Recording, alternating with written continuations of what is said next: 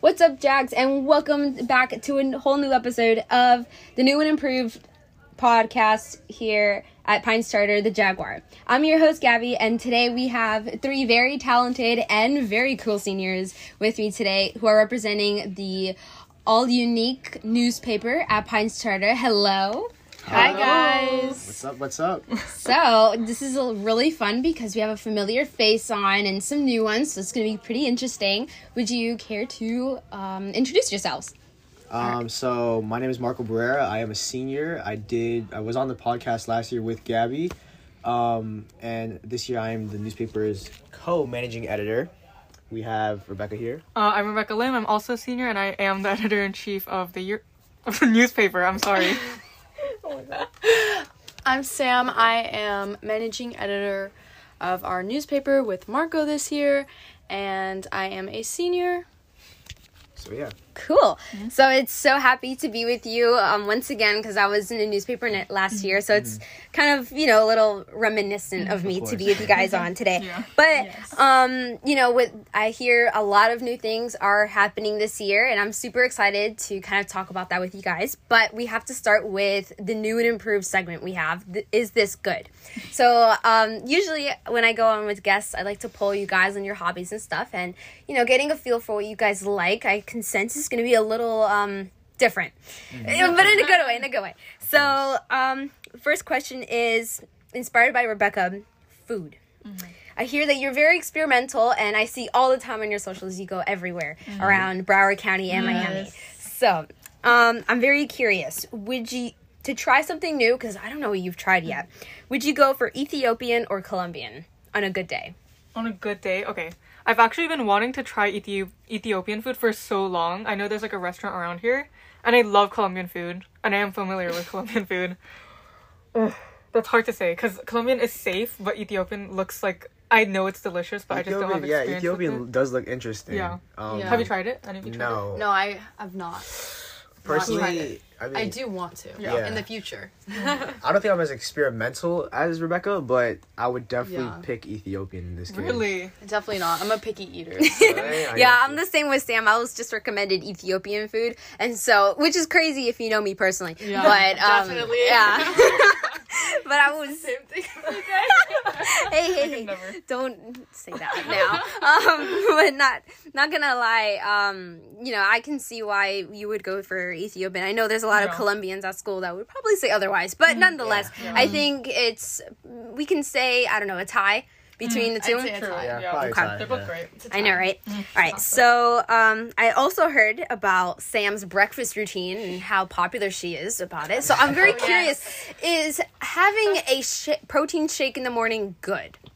A protein shake. I guess if you have a really intense day ahead of you and you have sports, you're involved with that. Like for me personally, I do like protein shakes in the morning because I have to go from school to my cross country practice. Then I have tennis as well. So it really does help me get through the day. But I also, including with protein shakes, I like oatmeal. As Rebecca knows, I love my oatmeal, my daily oatmeal with peanut butter, banana, or, not even just peanut butter, nut butter. And, I like to sprinkle on my seeds, my fruit. That all is that good definitely the stuff. way to start a day. Of course. Yeah. What are your breakfast routines, out of curiosity? I'm also a big fan of breakfast. Marco. I've been getting more into breakfast burritos because I feel like breakfast burritos have everything in it that you need at breakfast. They your eggs, your hash browns, your protein, whether it be sausage or something like that. And then I feel like because it's a breakfast burrito, you have so much freedom. You can literally put anything you want in there. That's so true. Yeah. It's like the everything burrito. Exactly. You just put everything. Exactly. I'm not really a big breakfast person. Sorry guys. I know Sam, you love your oatmeal and you apparently love breakfast burritos. But I don't really like eggs, and I do eat breakfast, but it's a different thing every day. Usually not traditional breakfast foods, not Would you care to give us an example? I'm very curious. What did you eat this morning? This morning? I had a freaking I had a mac and cheese ball. Really? Yes. Oh, and okay. chia pudding. And I was gonna eat fruit, but it had like too many seeds in it, and I'm still like recovering from wisdom teeth surgery, yeah. so like I can't really eat stuff with seeds in it. The chia pudding I just like drank instead of like chewing. So I don't know. I eat something different every day for breakfast.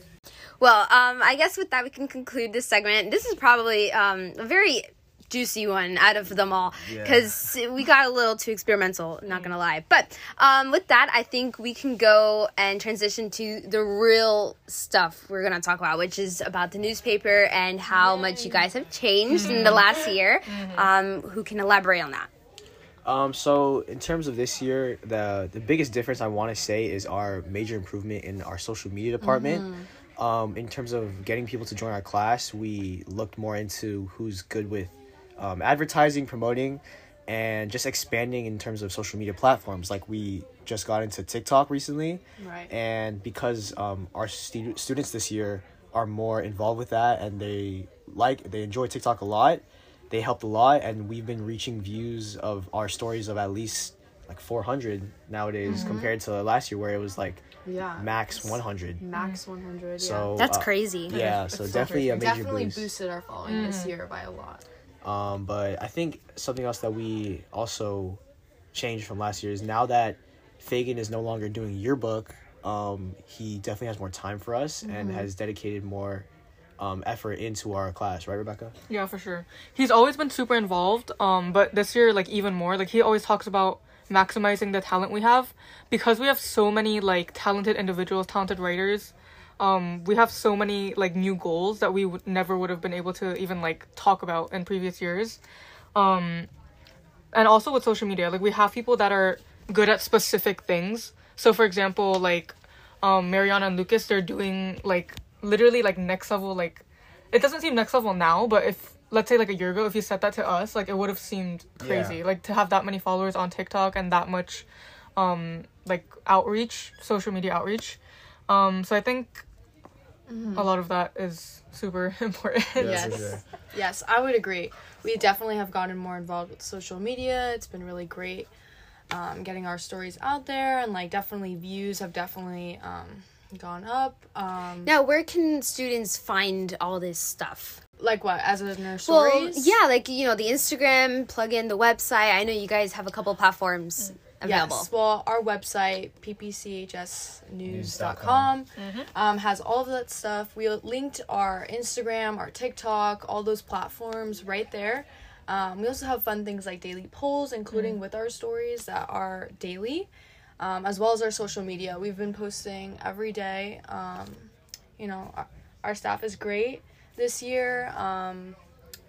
And we've just had a lot more time to do fun activities and really come together as a class. So I think definitely the participation with this definitely bigger class compared to last year. Yeah. And we have lots of new underclassmen, which is good for the future of the newspaper. And because last year I remember there was a lot of upperclassmen, so it left a lot of room available for new people. And we definitely were worried for who would replace their spots, but now we're getting in the hang of things and being comfortable with the new writers. And like Sam said, with in terms of events and stuff, obviously last year we had the FSPA workshop, but only Rebecca, Sam, and Valerie were able to make it. Yeah, but actually this year it's very much a big improvement because we have over half the class who signed up to go there this year. To go to the fall one. Oh, yeah, the fall one. So we're definitely looking forward to that. I think it's next month.